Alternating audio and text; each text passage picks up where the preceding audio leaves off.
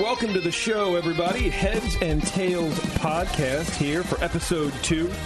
And we're back in the studio, Warren. We survived the first one. Yes. And I'm looking forward to many more with you young handsome wow. man. That's nice of you to say. Well, it's in the script. I have to. Oh, okay, good. Yeah, Thanks for reading the copy I wrote. Yeah, you're welcome very much. Hey, your check's cash, man. It's all good. It's all good. Today we have Lance Winters, who is the owner and master distiller at St. George Spirits here in the lovely Bay Area.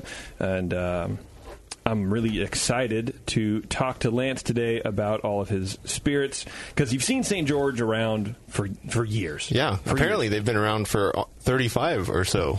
Yeah. I know. I just heard about them a few years ago. Me too. Yeah. And it's, it's because I think we were kind of, are we late or are we early into the spirit game? I don't know. Probably late. You think we're late in like the craft, or maybe we're just right here. The movement has kind of propelled just people across generations. Do we have a generation gap? Are we No, starting I a don't movement? think so. I feel like we might be starting a movement. We're somewhere. We're somewhere in the middle of that. Moving.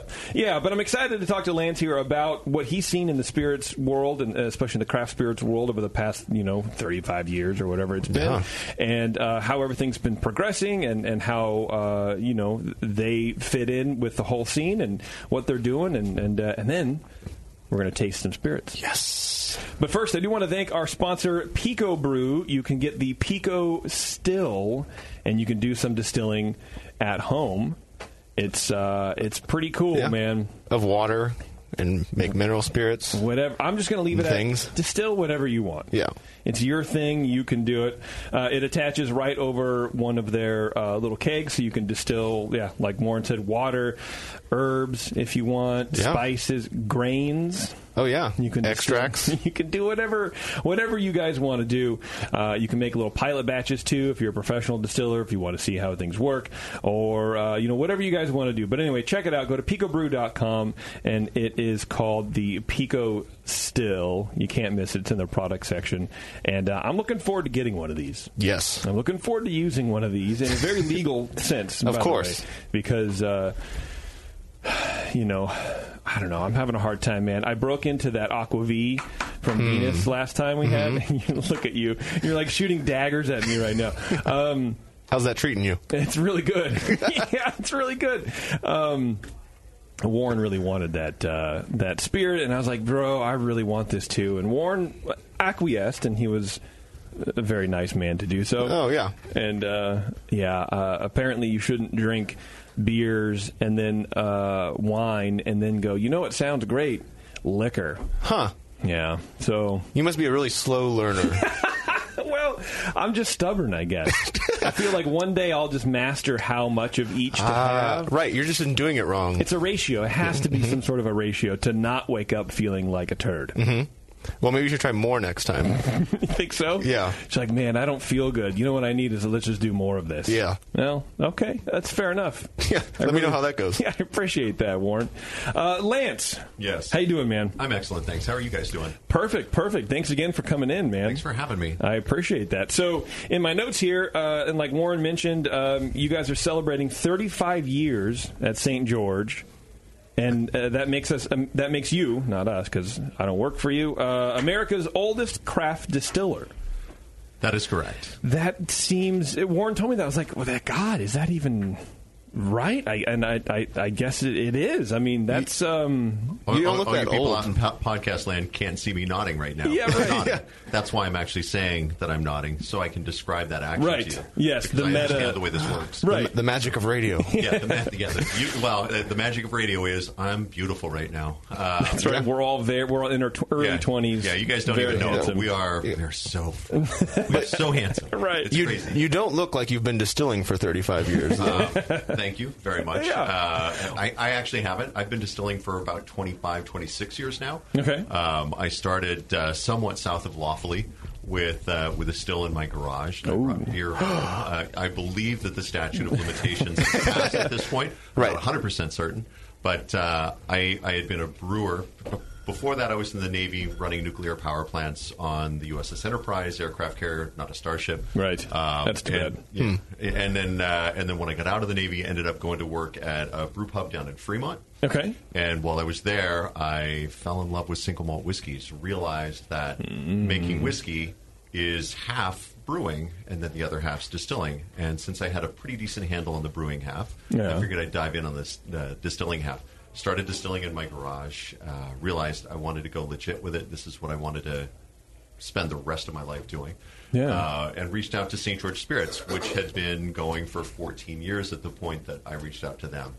I showed up there 21 years ago with a bottle of homemade whiskey. Yeah. Jorg Rupp, the founder of the distillery, who I think we should talk about more at length. Sure. Jorg tasted my whiskey, pronounced it inoffensive. Hey, I later learned that was very high praise from Jorg. Oh, okay. But he said, we'll try you out for a month. Wow. And I quit my job at the brew pub the next day and never looked back. That's a good story because it pretty much parallels most home brewers getting into the beer side, where they make it at home, they bring it into their local brew pub, right? And then it is pronounced inoffensive or there's no flaws, I didn't spit it out, and it's not contaminated. So, yeah, sure, you're hired. Come on and wash kegs for a month for free and then see what happens. And if you're brewing at home in a kitchen, which is a non-dedicated brewing space, and it's never going to be as sanitary as a brew house is going to be, and you can put out a halfway decent beer, somebody gives you the right space to play in and the right equipment to work on, you're going to be able to nail it. I think if somebody's a competent home brewer, they can be a fantastic commercial brewer. Yeah. And I stand by that. Yeah. What about I agree. distillers? That's a different story. That's a totally different story. Because and honestly, you have to be a really good fermenter. Don't tell anybody I said this. This is between you and me. No one's and the listening. millions of people that will be listening to the podcast. But it's just our little secret. Sure. The distillation part's actually the easy thing. Oh. You win or lose the game at the fermentation, at selecting the raw materials. There are some places where that's not as generic as generalized, but when it comes to being able to blend barreled spirits, things like that, there's a whole other skill set. But it's really about the fermentation. That seems like a different school of thought than I've heard some distillers talk about. They haven't been doing it as long as I have. Okay. And they're a little full of themselves. So. Okay. Yeah. And they're not ready to let that secret out. I feel confident in my place in this whole society, so I'm okay with it. That it's fermentation above all. Which, I mean, I guess if you think about it, makes kind of sense because distillation it's just you're following steps. But the fermentation is where things can get out of hand. Distillation is where you're concentrating aromas and flavors. And if you haven't made good aromas and flavors in your fermentation, or if you've made funky ones with bacterial infections or bad base material, then you're going to be concentrating those. So quality in, quality out. Yep. That's right. Okay, you're not going to clear up any off flavors by distilling them off and thinking that it'll, over time or whatever, if you've got something bad to start with, the best that you can do is make it lean and neutral. And that's just boring. Right. Don't do boring. No. Don't do boring. So, do you think there are a lot of boring spirits out there in the world? Yes, I do. Yeah. I think that the bulk of those boring spirits end up coming from really large producers who are out there creating commoditized beverages. And I think that's really what the whole craft distilling movement's all about, is being able to show that there's the ability to make things that are very, very different from things that we've been drinking since Prohibition, and shifting things up. Small distillers are much more maneuverable than these large companies. They'll spend more money on an R&D campaign and then a marketing campaign than we'll see in a year. Right. But we're able to turn on a dime once we're inspired by something and create a new product. And we can bring that into more detail later on when we're tasting, or I can tell you about that right now. Well, let's do it because you have some pretty creative spirits in front of you. So let's talk a little bit about each one of those as we're drinking it. That sounds good. I think that would go well. But going back 35 years, when Jorg came here, Jorg came from Germany. He was a judge with the Ministry of Culture in Germany. Okay. And when he came here, he saw people drinking wine coolers. Yeah.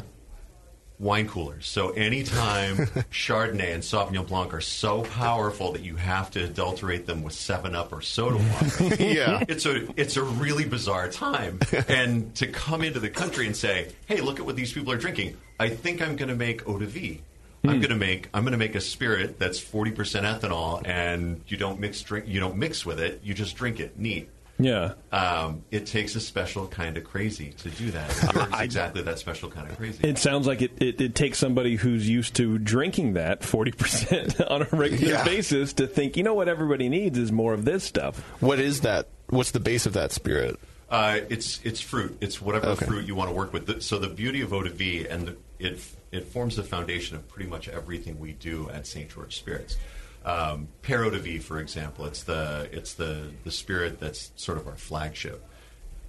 A glass of pear eau de vie smells and tastes like a room with 40,000 pounds of pears in it. Wow. It's bright and sweet and warm. It smells like the end of summer and the beginning of autumn, where you still have those beautiful warm nights and the fruit's all starting to ripen. That's what it smells like.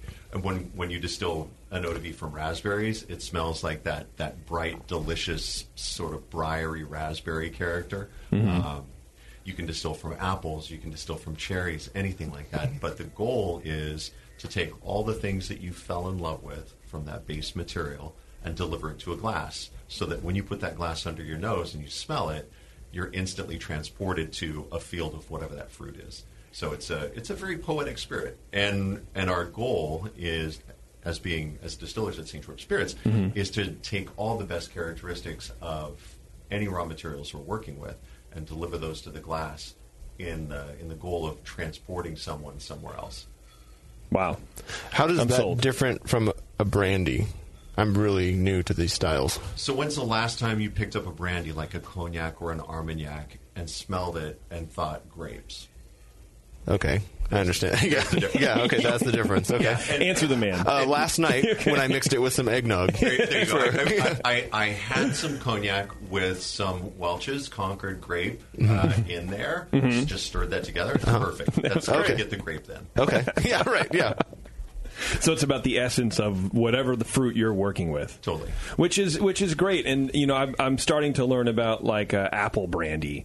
Yeah. And there's a distillery in Oregon that makes a really lovely one, which sounds a lot like what you're describing. It's like eating the apple. It's not just apple essence. Yeah. It's the skin. It's the meat. It's just maybe even the flour. And it seems very hard to. Well, in my mind, it seems easy because you're just putting the product in there. But I understand on a production level, it's very hard because not nobody. A lot of people don't do such a great job. It's very one-dimensional. But it sounds like. Yeah, there are a lot of things that are difficult about something like that, especially when you're talking about apple brandy. And I'm assuming that the one that you're talking about is one that's barrel-aged, or is it unaged? There were two. I have a barrel-aged one. Okay. But yeah, the one I'm thinking of is barrel-aged. Is it a Clear Creek? Yes. Okay. Yeah. Which, by the way, one of the distilleries that Jorg helped get started, one of the beautiful things about what Jorg did when he first started was he realized that there needed to be more people in the industry to be able to create a category instead of just being one crazy immigrant that came in to do this. Let's have a whole lot of crazy people doing it so there's a movement. So he actively created the craft distilling movement. Wow. We call him the godfather of artisanal distillation because of that. He helped Clear Creek get started. He helped Randall Graham down at Bonnie Doon get into distillation.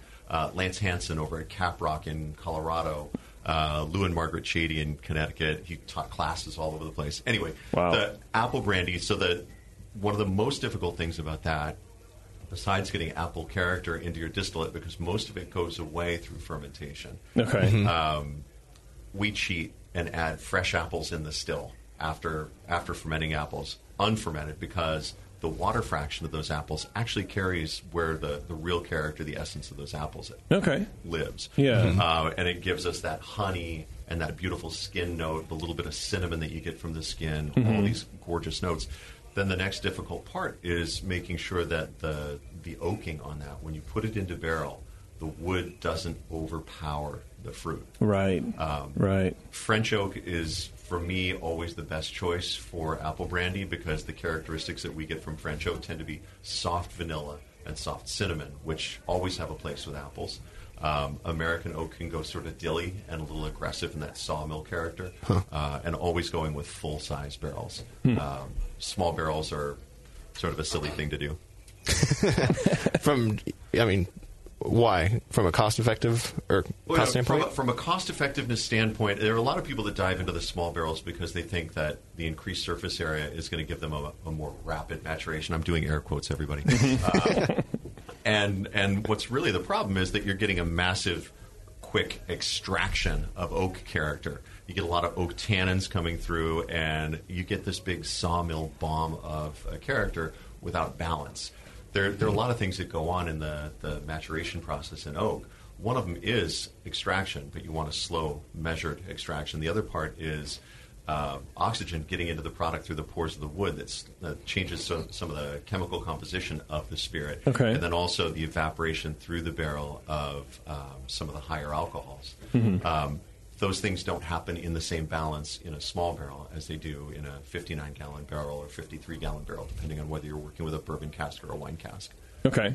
So it just the size of the barrel depends on what you want out of the spirit. Yeah. If you want a great big sawmill bomb, use a small barrel. Use the smaller the better. Yeah, smaller the better. Yeah, absolutely. I want a 1 ounce barrel from now on. If you're 10 million of them. If you're having some termites over.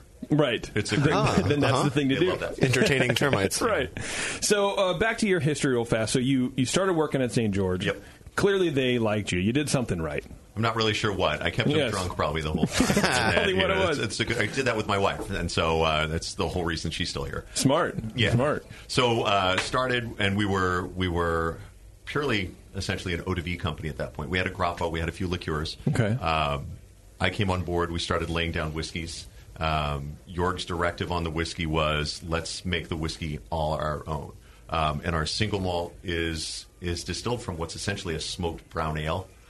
So there's a lot of really interesting character in there. Again, we'll get to that after the break. Okay.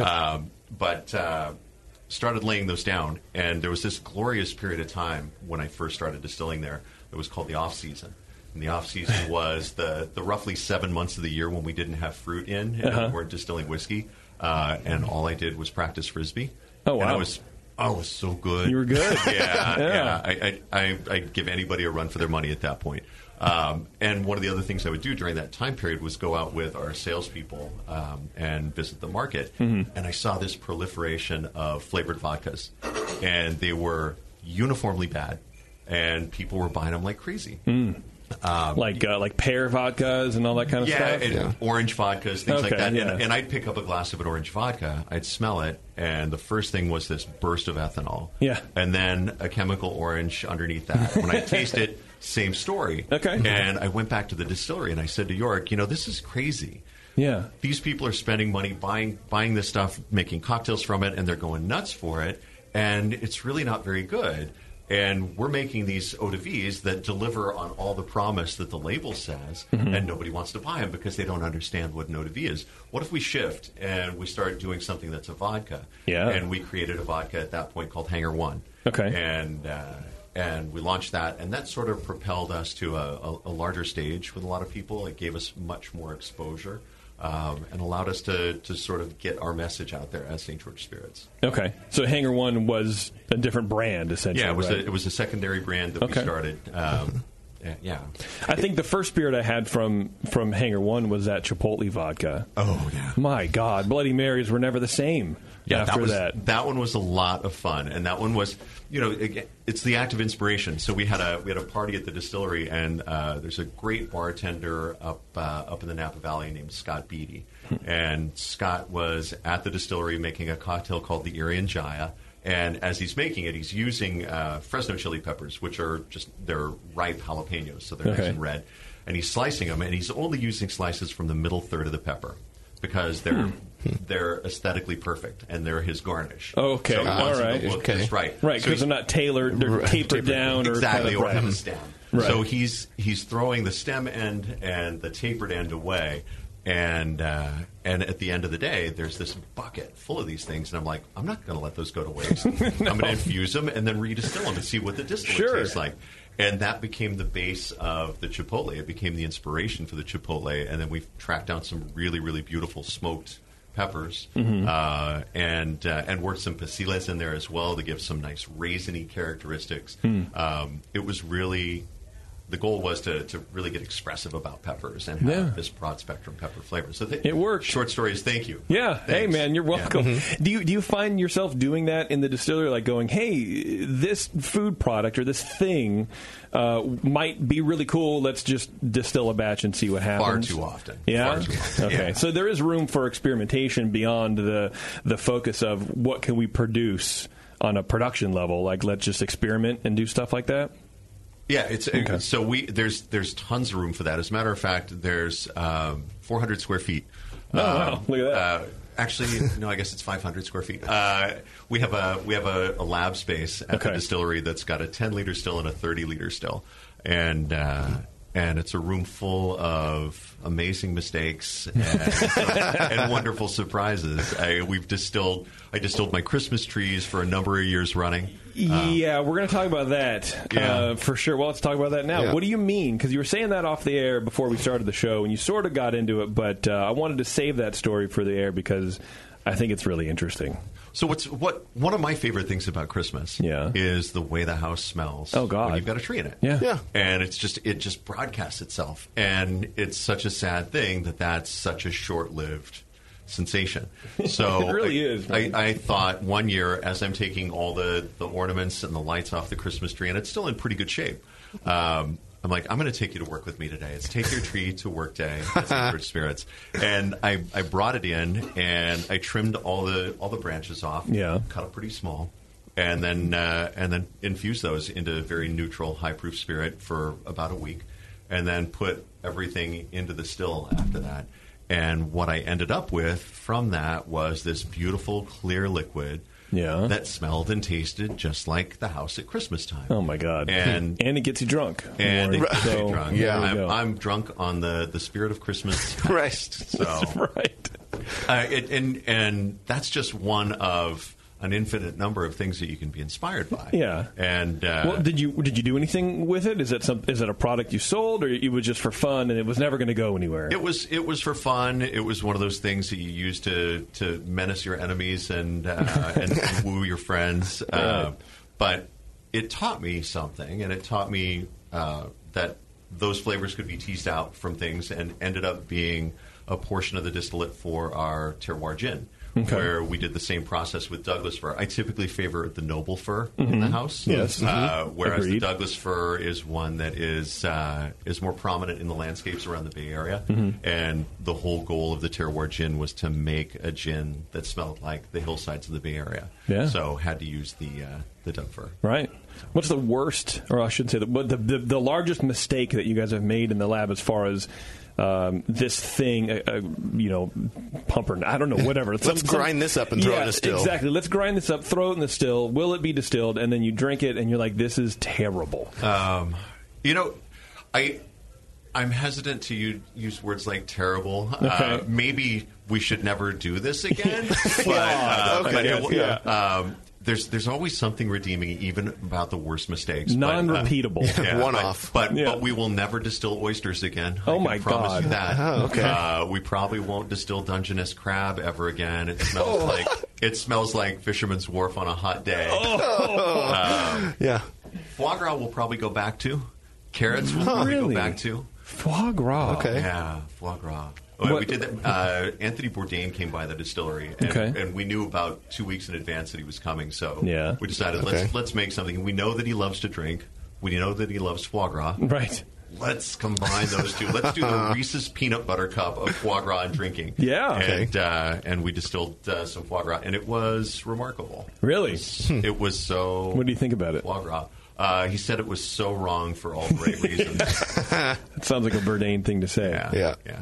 Has there been a crazy. seafood that has worked? It's worked in as much as it smells just like seafood, but it's just out of place in a beverage. The funny thing about the Dungeness crab is that it totally works in a Bloody Mary. Okay, I can see that. Yeah. I want my Bloody Mary to be a little bit on the meaty side anyway. There's sort of an umami character that ends up coming from the crab, and it makes the tomatoes a little bigger, a little bolder. So that's that. Yeah, but I don't think that there will be a seafood that's that's a big thing for us. So that might be in your Bloody Mary mix when that comes out. Absolutely. Yeah. Shh. Top secret. Ooh, Bloody Mary mix. That sounds delicious. Well, I'll tell you what. Let's take a quick break here, and then when we come back, we're going to get into some spirits and start talking about that. What do you think? That sounds like fun to me. All right, let's do that. Everybody stick with us. It is Heads and Tails podcast here with Lance from St. George Spirits, and we will be right back after this.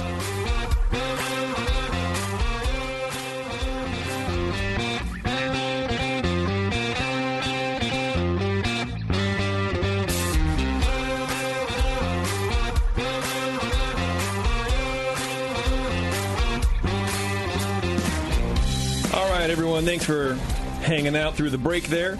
We're back with Lance from St. George Spirits, and we have liquor in front of us, Warren. Yes, we do. I'm excited about this. The room smells a lot better now. It really does. I went out to get some water, and I came back in, and you all were pouring, and I was like, oh, man, it smells so good in here now. It doesn't smell like three dudes and microphones. Yeah, in a sweaty room. It's true. All right, Lance, what are we going to drink first, man? We're going to start on our far right, and that is that's our Lot 17 single malt. So it's the 17th bottling of our single malt. This is what I was talking about earlier, like a smoky brown ale.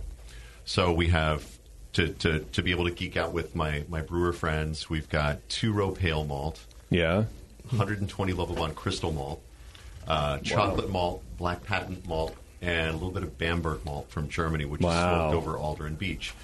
This then spends between 6 and 8 years. This is 6-year-old and 8-year-old whiskeys that spent time in used bourbon cask, in some recoopered French oak, so it was wine barrels that had been scraped and retoasted. Okay.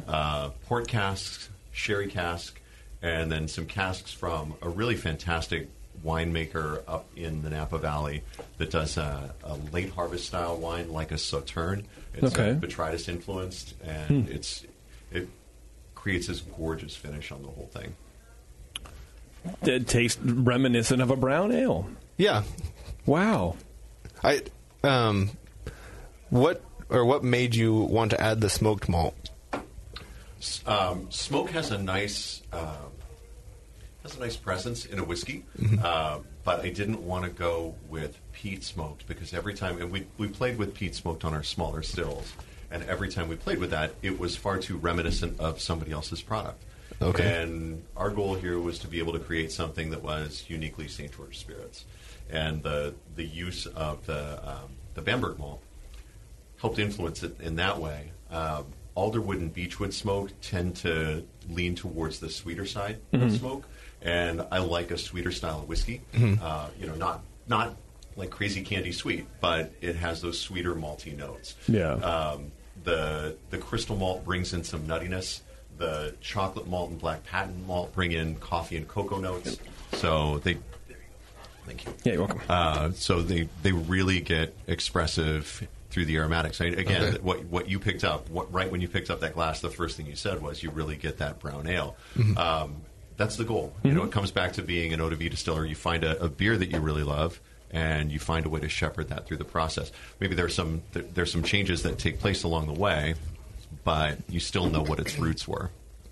I'm glad that you used a wood smoked malt because for something about the peat smoke phenols I don't enjoy as much as the wood smoked phenols. I enjoy them, but I feel like they don't belong to me.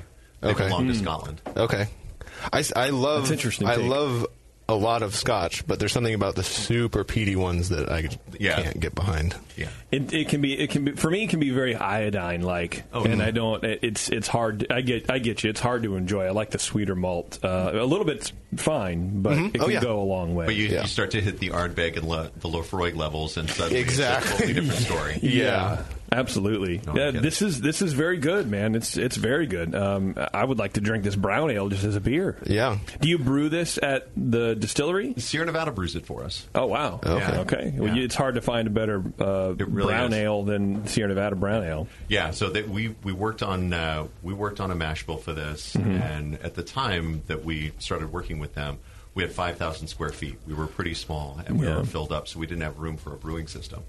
and we reached out to them to find out if they'd be willing to do it, and they were. So, and then now we're in 65,000 square feet, which is pretty well filled up again. So there's no room for a brew house there. We also lean on our friends right next door at Faction Brewing, who are amazing people, except for Roger, the owner and head brewer, who's he's the worst human being ever. Worst human being ever, curmudgeon of the highest order. It's obvious that you and Roger are close. Yeah, he's a good friend of the show, good friend of ours personally, and he's like the Grinch of the brewing world. But he's a Grinch on the outside, but inside he's like a little kitten. Yeah, he really is. Yeah. Roger's a good dude, and they make incredible beer. Yeah, their really beer is so good. So I was just I'm over glad. there drinking beer the other afternoon, watching the sun go down. Yeah, it's a pretty sweet situation. Yeah, and you have the best view. He says that he has the best view in craft beer because you just look right across the bay there, and there's San Francisco, and then you're right next door, so you probably have the best view in craft distilling. Yeah, actually, technically, I'd say that we have the best view, period, because our angle's slightly better. But that's true. Okay, good point. We don't need to split hairs. No, not at all. This whiskey's very good. Yeah, let's I really enjoy it. Let's step up a little bit. So the next one over is our 35th anniversary single malt. We did 771 bottles of this. It's really, really an expression of all of our favorite barrels. Dave Smith, who is, we call him I called him my assistant distiller for a long time. He's our head distiller. He's an amazing guy, and he's got a keen talent for picking out barrels and being able to find barrels that play well together. Okay. He took on the massive task of picking out the barrels for our 35th anniversary. And he picked out 8 barrels that were some of our oldest and some of just our most favorite. And this is what came of that. There are barrels in there that were finished, again, in some of those dessert wine casks. There are barrels that were finished in some of our rum barrels. Wow. We had made rum from California sugarcane that spent time in our old whiskey barrels that then became barrels that the whiskey went back into. So we need like an archivist. Barreling back and forth forever. Yeah. Sorry, go ahead, Warren. When you're putting the spirits or whiskey in this case, into barrels, are you splitting it up into the different types of barrels with the intent of a blend like this, or are you just, let's have a few sherry casks, let's have a few bourbon casks? The intent is, it's a great question. The intent is something like being able to create a spice rack where you know that you're going to have, you've got the same malt bill for all of these things, and you're going to get something different out of each one based on the different barrels that they're going into. So you're picking up nuances on each of those barrels, and then you're going to find a way for those to blend together later on. And just because in a given batch we're going to do, when we barrel down, we'll do 3 port casks, 2 sherry casks, and 10 used bourbon. That doesn't mean that that's what the blend is going to be that we pull out of that. Mm-hmm. We're going to pick and choose later on. So certain things will end up sitting for longer. Certain things will be snatched up more quickly.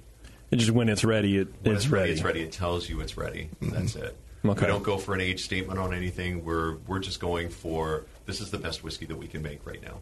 Okay.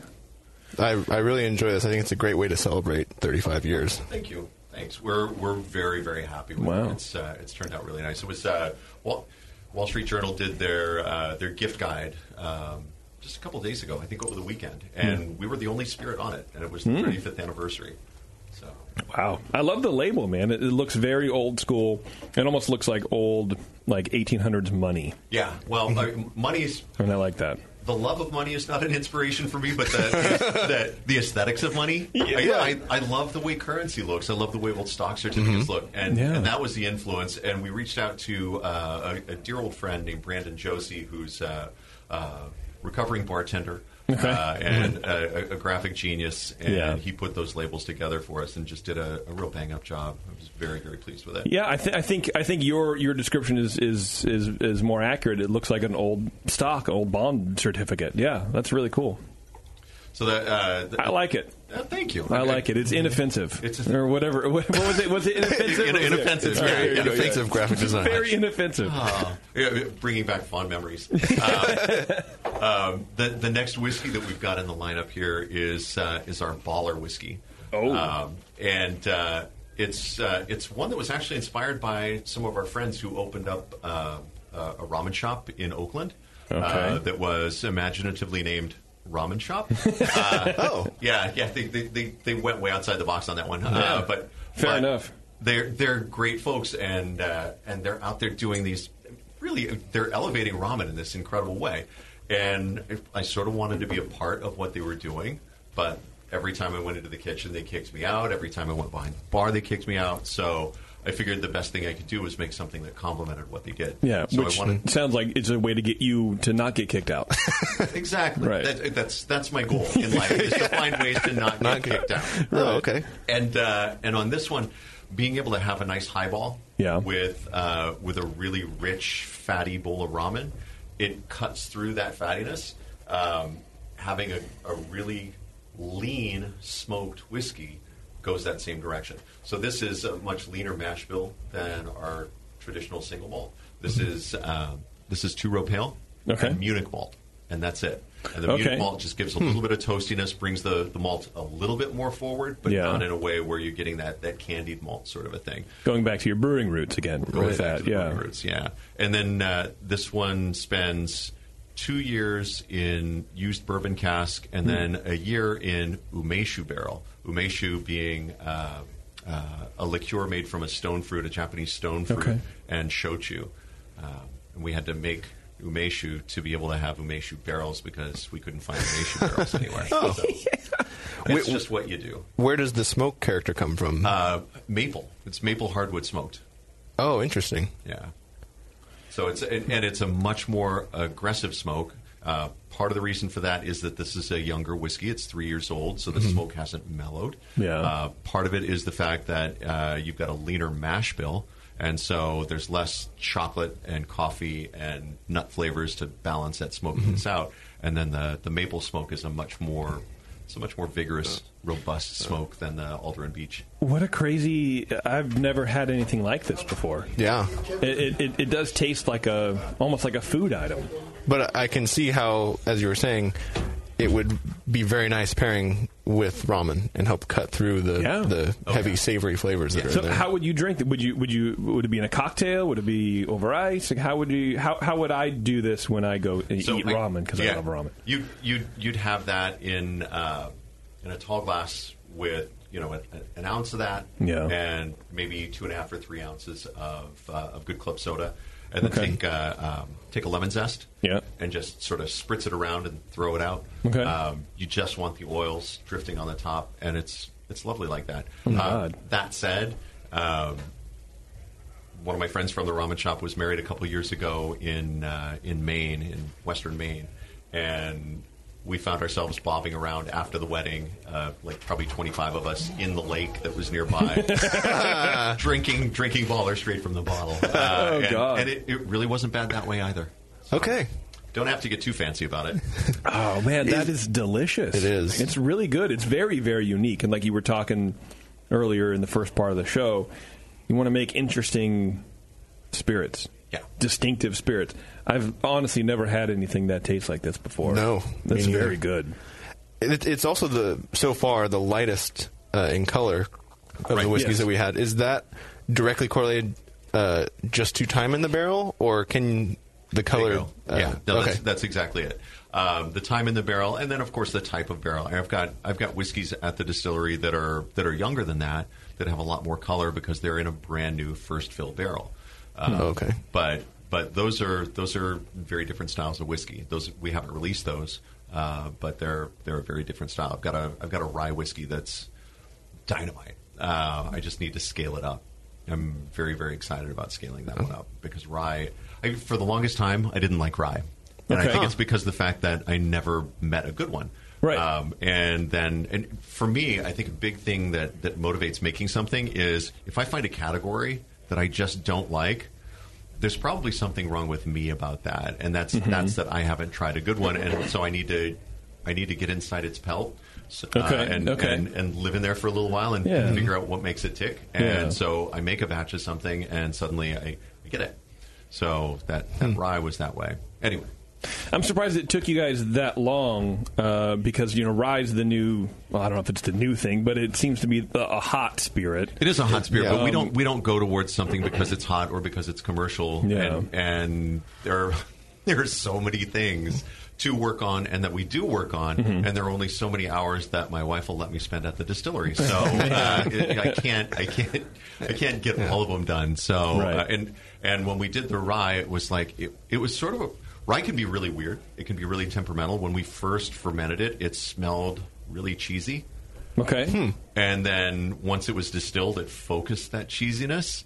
And so I'm like, wow, we're going to waste a barrel on this, but we'll see what happens. 6 months later, all the cheese was gone, and suddenly it's candied citrus rind, and then it starts to go towards fruitcake. And right now, it's cinnamon and cherry cola, and it's from cheese. Yeah, from cheese. Those are serious shifts. Yeah, exactly. Is that to be expected in distilling, where the not the wash, but with the first your run? The new make spirit. Thank you. Yes, where it smells like cheese, and then you put it in a barrel and you let it age, and it cleans itself up and it just transforms into something else entirely. Is that common? No, it's not common, Okay. and it's a strange thing for me. But to it say. happens. It happens. Okay. Yeah, we don't normally expect it, but I've learned to not be surprised by anything anymore. So.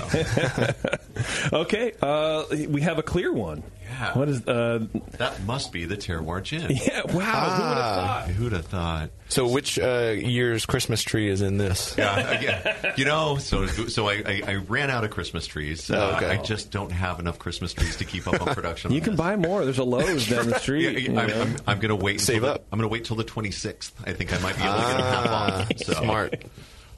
So I was off picking up my son one day. This is probably at this point 9 years ago. Oh God, no, it's almost 10 years ago. Uh-oh. It was Time's compressing. 10 and a half years ago. So so it was summer of 07. I'm picking up my son from camp. Yeah. Beautiful summer day. And as I'm walking into the camp, I'm smelling all these smells. I'm like, God, this smells so good. I can smell the pine trees. I can smell the bay laurel. I can smell fennel. It's not native, but it's invasive around the place, and I can smell the forest floor mulch. I can smell the dirt that's being baked by the sun. And I'm like, I want to distill that. And so I went back to the distillery. I looked in the lab, and I saw all those mistakes that I talked about before. And I'm like, maybe not. And so I shelved the idea until later on and started thinking about gin, and the gin thought bouncing around in my empty head next to the thought of the smells of the hills. Yeah. They collided, and it's like, okay, there are flavor overlaps between those landscape aromatics and a traditional gin. Yeah. So if we can take those and tease them out and make a bigger gin that's really focused on the landscape, that'd be a lot of fun. Yeah. So bay laurel that I forage for locally, Doug fir that we forage for mostly locally. Sometimes we go as far north as Ukiah for that. Okay. And then coastal sage, wild fennel, juniper, wok roasted coriander, orris root and angelica root, which fill in the role of forest floor mulch, orange peel and lemon peel just for brightness. And it ends up being, and cinnamon, which fills in the role of that dusty sun-baked trail. Cinnamon smells sweet and dusty. Oh, okay. And to me, it gives that impression of walking in the woods. As you were describing that, it does remind me, because I went to a summer camp that had those very same smells up by Guerneville, up in the mountains somewhere. Gorgeous up there. Yeah, the redwood, the sun-baked trail. And at first I was like, there's, in my mind, my beer mind, I'm going, okay, it's like a DMS or kind of like a buttery thing. Yeah. But then you said the sun-baked trail, and warm dirt, like warm earthiness, and that kind of came out more to me. And so now I think anytime I smell that, I'm going to be thinking the sun-baked trail, because your description was perfect. Yeah. And I think you hit everything in there. And then taking a sip, it is honestly bringing me back to being 14 at Boy Scout camp. Because you drank a lot of gin when you were 14? Because I drank a ton. Well, no, I ate a lot of dirt. Okay. I was that kid. I had to be separated. It was a whole thing. But, no, just the was smells. Was it pica, or were other kids forcing you to eat dirt? I'd rather not say. Okay. His friends. Yeah, I have really good friends. They're all in jail now. No, Big shout out to those friends. That's right. Yeah, just thinking about being, especially on a warm day, with the bay laurel, the trees right there, the forest floor. I mean, it was a great descriptor, and this is exactly what that is. Thanks. For those reasons, wow, it's one of the products that I'm the proudest of from the distillery, because whiskey's sort of a performance art thing where you give it the best possible start, but then you put it in the hands of fate once it goes into a barrel, because it can change anyway. Right. Reference the rye. But with something like this is a very deliberate construction of a flavor and aromatic profile, and it's an attempt to paint an olfactory picture of a landscape that you really love. And it's like if I drew a picture of my mom, like on paper, I'd be embarrassed, and she'd say to me, "Do you really think I look like that to you?" And we'd all be sad. Right. But and I would have been sad if I hadn't been able to faithfully execute what those smells were, and I feel like it just nailed it. So, did you? Yes. Is that something you did just on your first go? No, it took easily 7 months of trial and error. Okay. Mostly error. Right. to really get to that place. But okay. Once on a smaller scale. Yeah. Right. On a smaller scale, and then it took a number of attempts on the big stills to be able to nail it. You can't just scale that recipe up 1-to-1. It's not linear. It doesn't just okay. All right. What is the base of the gin? It's a non-GMO corn. Okay. So what we're looking for in this gin is like the cleanest, blankest slate, so that all the flavors of the different botanicals that we're putting in have nothing to try and balance against other than one another. Okay. Awesome. Yeah. All right. Nice. Let's move on to some more color now. We're back to the color. We are. This we were talking about the holidays earlier, and this is our spiced pear liqueur. Spiced pear liqueur. Wow. It's crazy. Oh man. Yeah. So I see why it's a reference to the holidays, just with the aroma. Where refinement meets bravado. I like it. Yeah. I don't even remember where that line came from. Probably my wife. She's brilliant. Are you listening, honey? By the way, if you were listening, you heard experiment pronounced the same way you do. So this is if you took our pear brandy, which is redolent of beautiful ripe Bartlett pears, and added to that stick cinnamon and whole cloves, and let that infuse, and then took that infusion and set it down in strength with pear juice, and then added cane sugar to bring the sweetness up, and then filtered all that out, you'd have this. Jeez. And it's just this, it's a nicely balanced picture of the sweetness of the pear and the spices and some good acidity. It's lovely like this on its own. It's delicious in whiskey cocktails. It's delicious in cocktails with apple brandy. Do you? What would be a whiskey cocktail this would go into?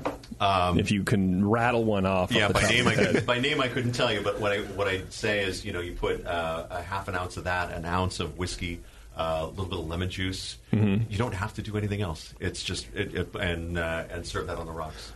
And it's delightful. Okay. I think for a family party, you just fill a crock pot up with that, put it on low, and that's it. Take everyone's keys and anything sharp away, and then just go to town, man. And our website is a wealth of information about different cocktails that you can make with any of these. And it's if you just go to www.stgeorgespirits.com and go to cocktails or recipes, you'll be able to find tons of things to do with all these.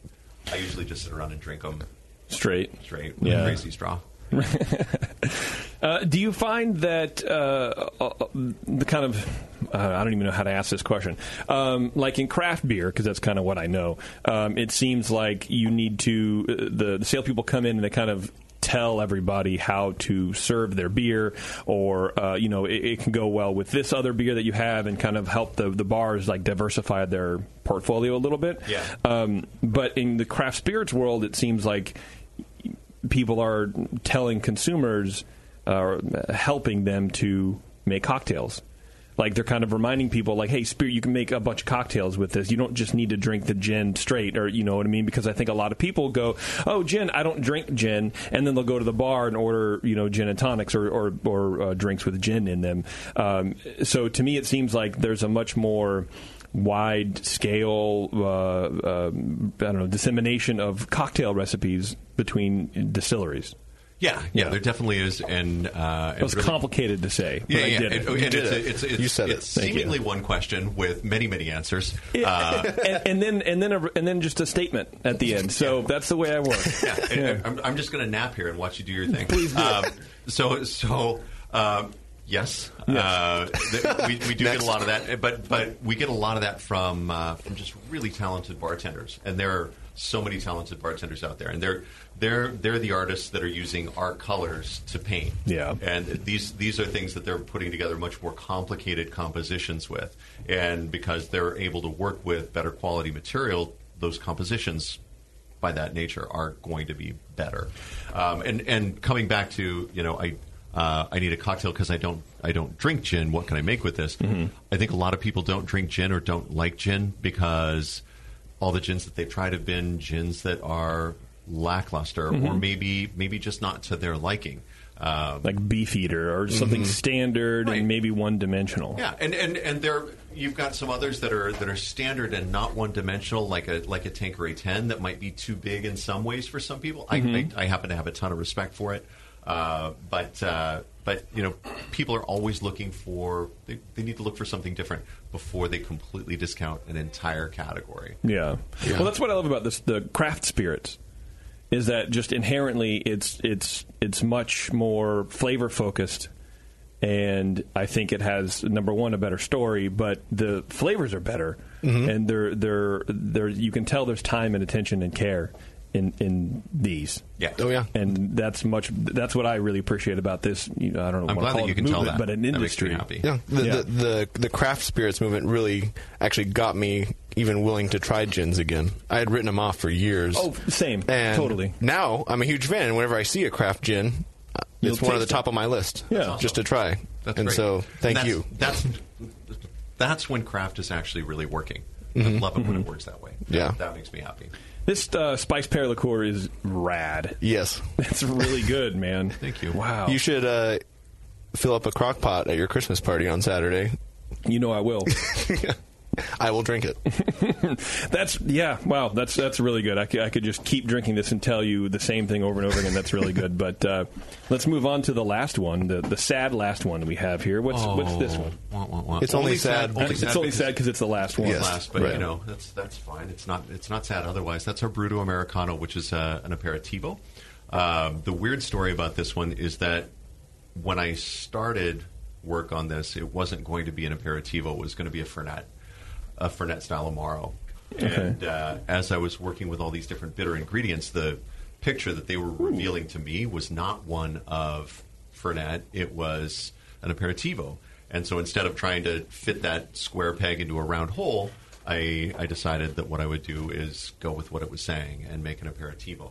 What's the difference between the two? Yes. So an aperitivo typically is going to be a little lighter. Its alcohol content is going to be much lower. We're at 24% on this one versus 40% for a Fernet. Fernets tend to be very, very dark and heavy and have it's a generalization. It's a very rash generalization, but also have saffron. Saffron's one of the big parts of it.